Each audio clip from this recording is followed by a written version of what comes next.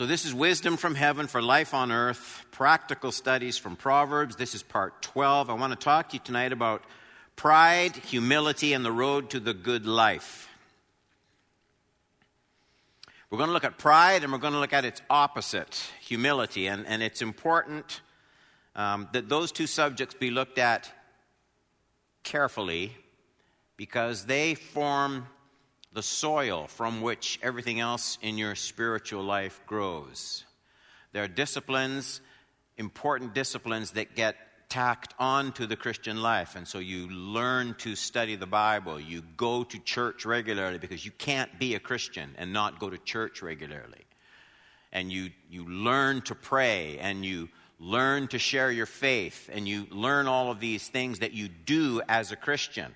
And they're all essential and very important. But what we're looking at in this kind of a study is the kind of soil in which those disciplines grow and become fruitful. Without the right kind of heart, it's not that the Word isn't inspired, and it's not that the Word isn't true. How can I put it? Without a proper heart, the Word is like an excellent, flawlessly designed sundial at midnight. There's nothing wrong with the sundial, but it needs the kind of heart, a cultivated heart, in which the Holy Spirit can work so that the Word applied bears fruit and does what it's designed to do. Don't let the Bible become your sundial at midnight. So pride and humility. I'm going to start with pride. The problem, of course, with looking at a subject like this is it's so countercultural. It's like a fish swimming in the ocean that, of course, when you're in the ocean all the time, you don't think of yourself as being wet.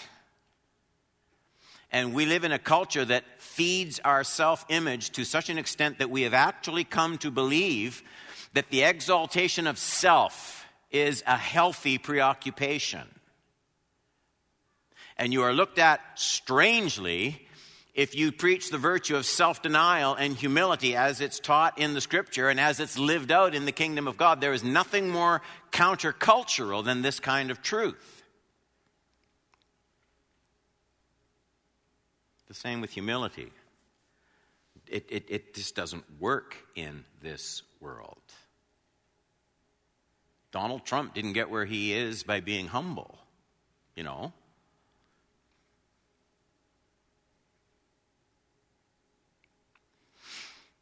It's hard not to base the forming of values in our heart. It's hard to base them on things other than immediate results, immediate appearances, and the values in which we are immersed, like the fish swimming in the ocean.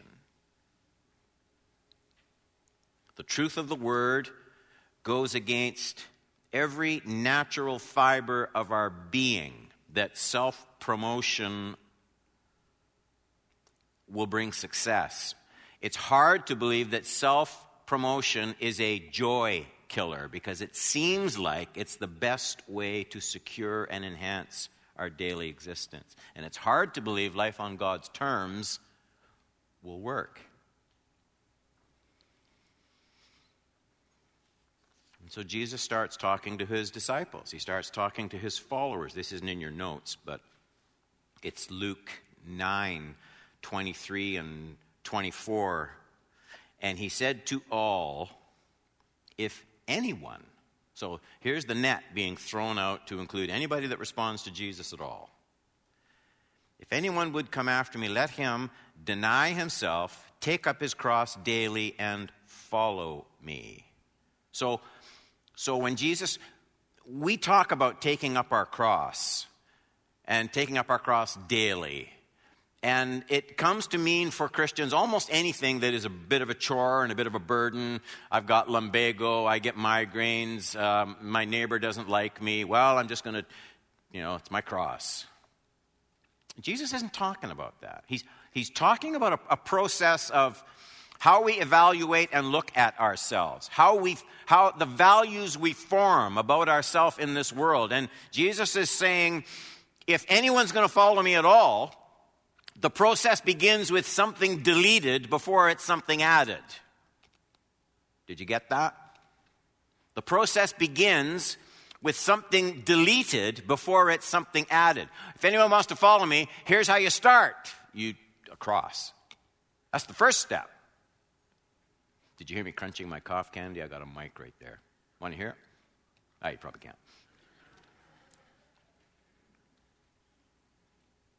The first step is down if you want to follow Jesus. See, we had this baptism. And the first thing isn't coming up out of the water, is it? The first thing is going down into the water. Why did Jesus want to make that so visibly manifested? Well, that's the pattern. There's being baptized, okay? If you're a follower of Jesus, you must be baptized. If you're here, you're professing Christ, and you haven't been baptized, get baptized. And don't let pride or anything else keep you from that. But the first thing is be baptized. But the second thing is live baptized for the rest of your days. The way up is down. This is how it starts. Deny yourself. Humility. Self-denial.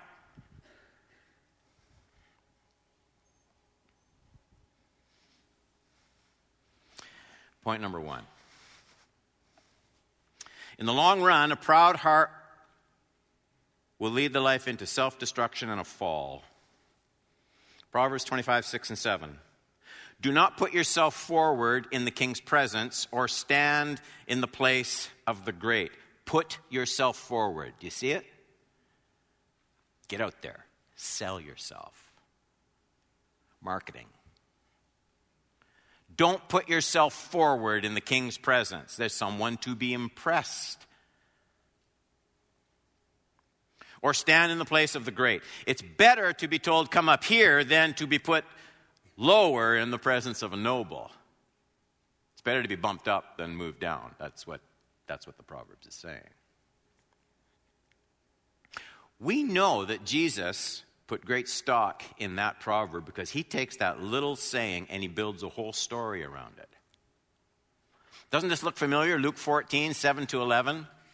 Now he told a parable to those who were invited when he noticed how they chose the places of honor.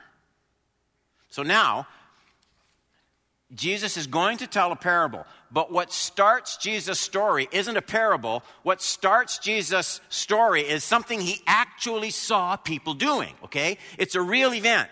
He's watching people invited, and he's noticing that they are working their way to the best, most visible seats. That's what's actually happening. That's what makes Jesus tell the story. He told a parable to those who were invited when he noticed how they chose the places of honor. Here's what he said. Tell me if this sounds like the proverb to you. When you're invited by someone to a wedding feast, do not sit down in the place of honor. So this is Jesus' description of someone taking honor for himself, right? He wasn't called up to these seats. He's taking honor for himself. Don't do that, lest someone more distinguished than you be invited by him, and he who invited you both will come and say to you, give your place to this person, and then will begin with shame to take the lowest place. When you're invited, go sit in the lowest place. This is Jesus' description of someone refusing an honor to which he was entitled. We know he was entitled to it because the wedding host is going to come and say, no, you should be up here, okay? Everybody knew that. Here's a person who belongs in a better seat, but he refuses to take honor that's entitled to him. This is self-denial, right? That's what we're witnessing here. So that when your host comes, he may say to you, friend, move up higher, and then you'll be honored in the presence of all who sit at the table with you. For everyone Here's the punchline. Who exalts himself will be humbled, and he who humbles himself will be exalted. And so Jesus takes that proverb that we read, Proverbs 25, 6 and 7. Jesus fleshes it out because notice how Jesus has this working functionality with the word. The Old Testament scriptures. He sees something happening at a wedding and instantly he can build around Proverbs 25, 6 and 7. Do you know your Bible like that? And so Jesus fleshes it out, and you can see some of the lessons. A, there's the obvious disaster that comes from not knowing your place. And we're meant to see ourselves here. There's this tendency to see ourselves as deserving places of honor. What would make this person sit there? Entitled. None of us admits that kind of pride. But it's not a matter of the words we say.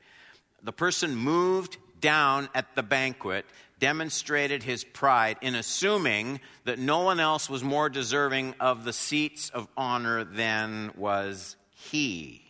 So there were no place cards, so first come, first serve, grab the best seats.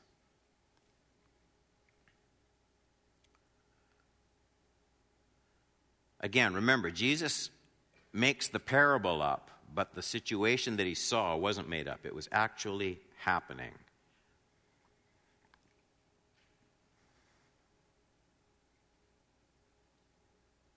It's very easy. I think Christians need to guard against, this isn't in your notes. I think we live in an era where even with social media is a great conveyor of information. But guard against, let's just put it this way, guard against the pride of social media. Nowhere will you see more Christian brothers and sisters arguing over theological and political differences than on Facebook and Twitter, sometimes with absolute cruelty to each other.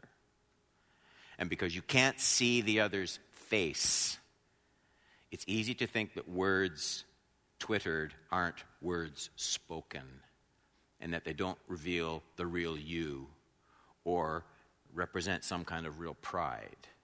But that desire to win an argument in front of a huge audience, the desire to crush an opponent, the desire to mock and make fun of someone else,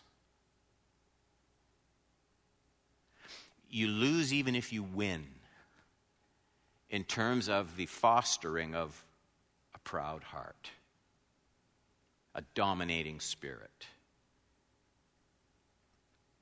But there's great appeal, great draw. That background knowledge that there's a massive audience and you can speak to it instantly. Be careful about that moment and the way you use those. Make sure that whatever you say on your post comes across the way Jesus would say it. Not the way Pilate would say it. Here's another lesson. B, there's another kingdom coming where the proud will be abased. Jesus isn't saying, he tells that story, the guy takes a seat he shouldn't take and the host comes and says, no, you don't belong there, move down. Okay? Proverbs, Jesus, the same lesson. Jesus isn't saying that always in this world will the proud be rejected and the humble be rewarded. Humility isn't always rewarded that visibly and that instantly in this world. This world usually admires a person with a high opinion of himself, more than ever today. But there's another kingdom coming, for sure, another kingdom coming. And while not all exhibitions of pride and self get so publicly reversed in this age, the inevitable reward of the humble and the rebuking of the proud is going to come, and wise people will prepare for that now.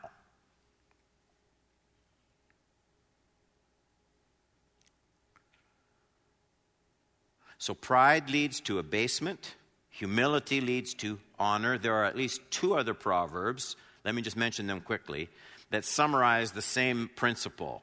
Pride, fall. Humility, being lifted up. And they make it very succinctly. Proverbs 18:12, before destruction, a man's heart is haughty. That's proud. But humility comes before honor. 29:13, one's pride will bring him low. Doesn't mean it'll make him humble, but he'll be embarrassed. But he who is lowly in spirit will obtain honor. So the theme of those two verses is this. A proud heart before people nourishes a proud heart before God. What is the big deal in, that the parable about the wedding, the proverb that we read at the beginning, take the poorer seat, be moved up, don't take the best seat and be moved down? What is the big deal of before people exhibiting a humble spirit? Why does that matter so much? And here's the reason. Humility before people trains us in humility before God.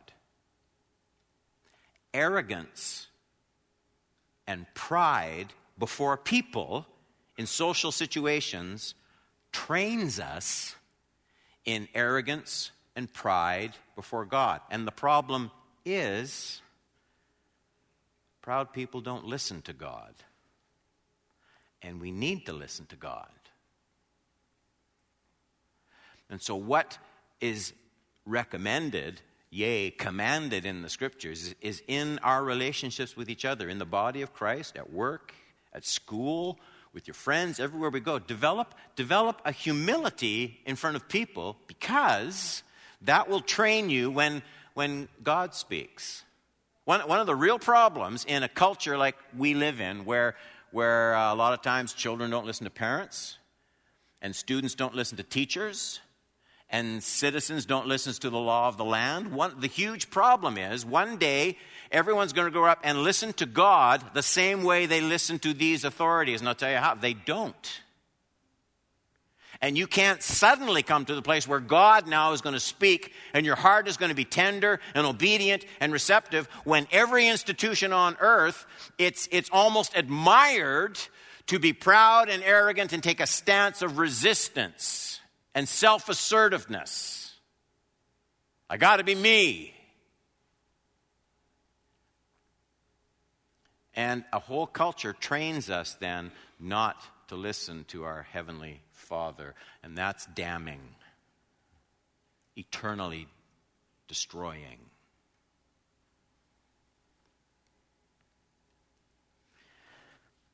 Point number 2. The reason pride always brings ultimate failure is the proud person sets himself against God. That's what I was just talking about. And God sets himself against the proud. Pride, it tends to head the list of the things God hates. Proverbs 6:16-19. There are 6 things that the Lord hates, 7 that are an abomination to him. Number 1, haughty eyes. And then the list seems to get darker. A lying tongue, hands that shed innocent blood, murder. What could be worse than that? A heart that devises wicked plans, feet that make haste to run to evil, a false witness who breathes out lies, and one who sows discord among brothers. Notice the way haughty eyes comes first. The other text I give you is 16:5. It's the same idea, kind of repeated, but the first makes it a little more obvious, the 16-19 of Proverbs 6. Notice how haughty eyes, and you look at that and you think, how can that even be a sin? What are haughty eyes anyway? It's a proud outlook, a proud stance. And the reason it comes first is pride is the is the root sin of all those other outward actions that are listed there in 16, 17, 18, 19. The proud person is the one who thinks he cannot listen to God's ways in any of these other areas and he'll be fine. And where he gets that attitude, what makes him do those wicked actions is he's right. He knows. That word abomination, everyone who is arrogant in heart is an abomination. It's exactly the same word applied to those who commit homosexual acts and acts of idolatry throughout the Scripture. God is not at all neutral about a proud heart. That's why, be assured, 16:5, he will not go unpunished.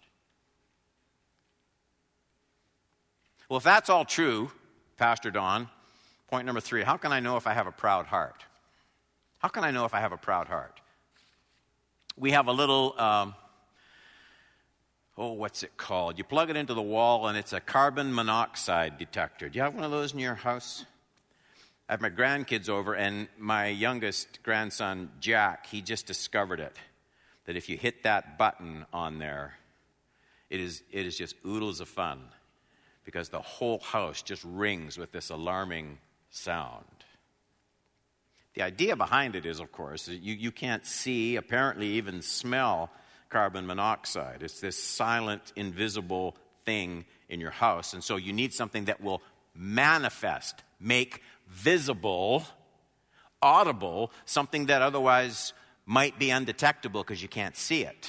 So pride, we said it's in here. It's where everything else flows out of. How do you know if pride is present? What alarms go off? What lets you know? Here are some things quickly. A proud person mocks the truth. Sticking with Proverbs here, 21:24. Scoffer is the name of the arrogant, a haughty man who acts with arrogant pride. He mocks things. You can point out something true, and he's above it. He's not bright enough to argue against it.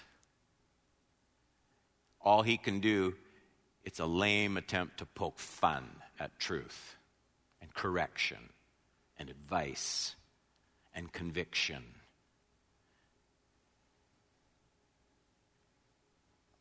The most dangerous thing about a proud person is he's very much like the fool. He's set himself against honestly dealing with his own condition.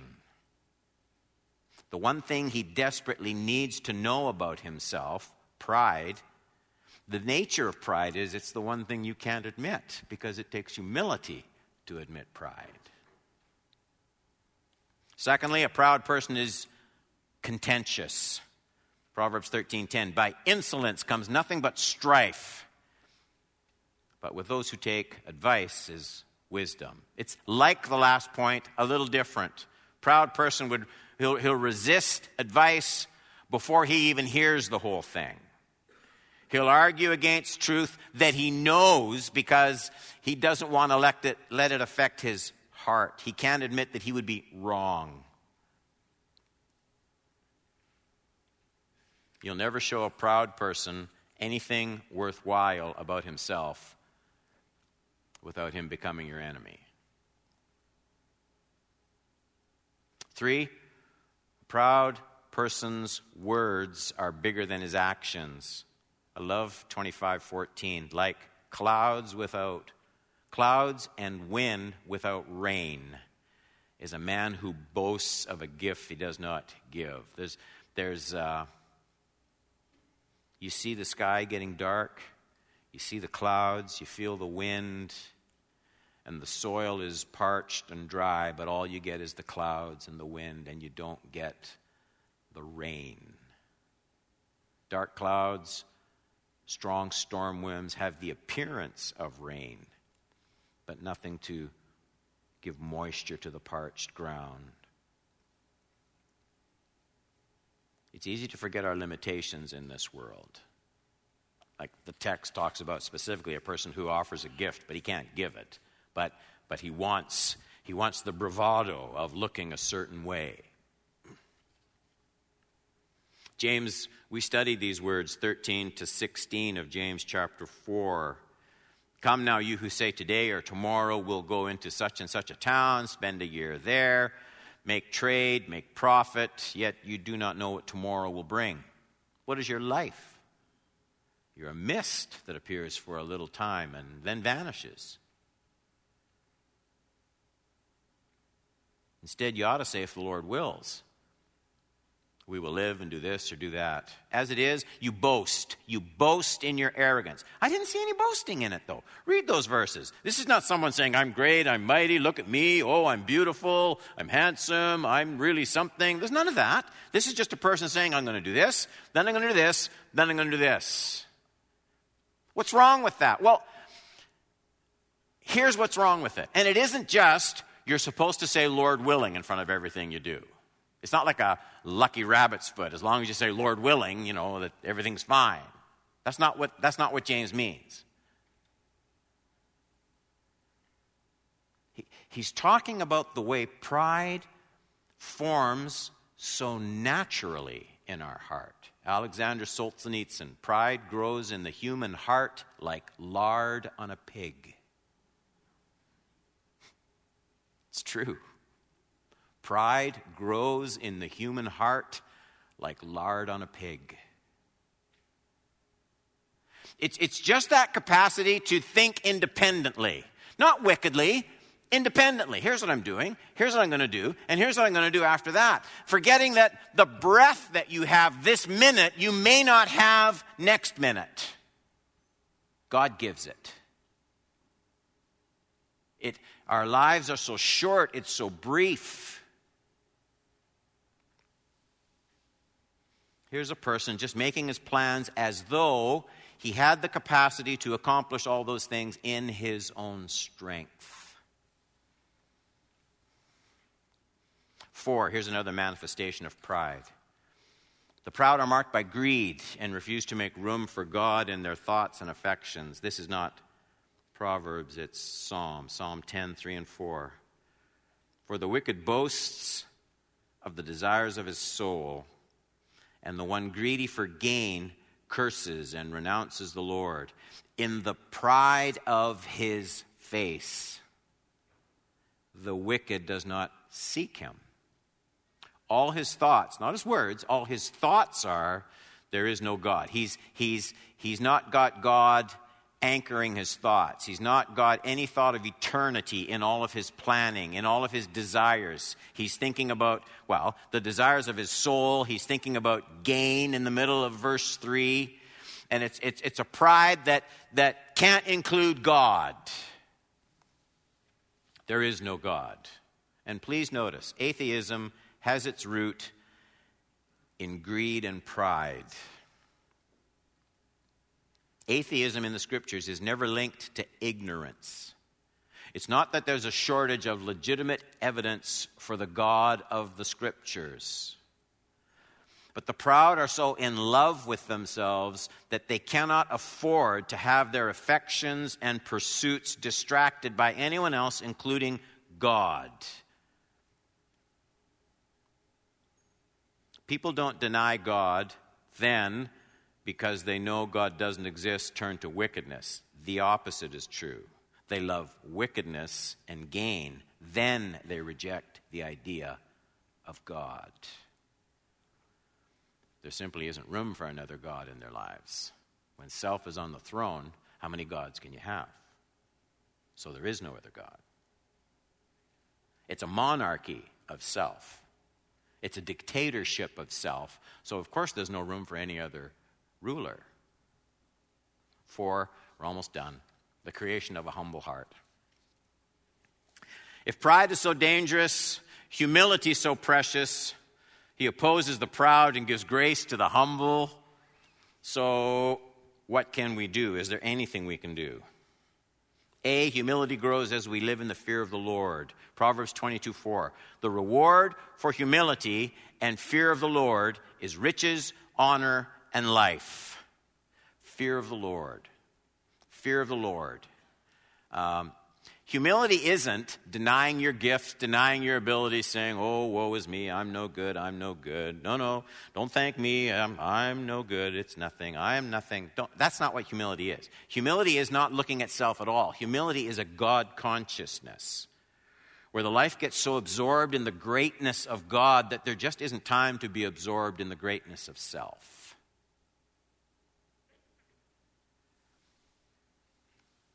Humility comes from God consciousness. B, humility comes from devoting your energies to the greater glory of God.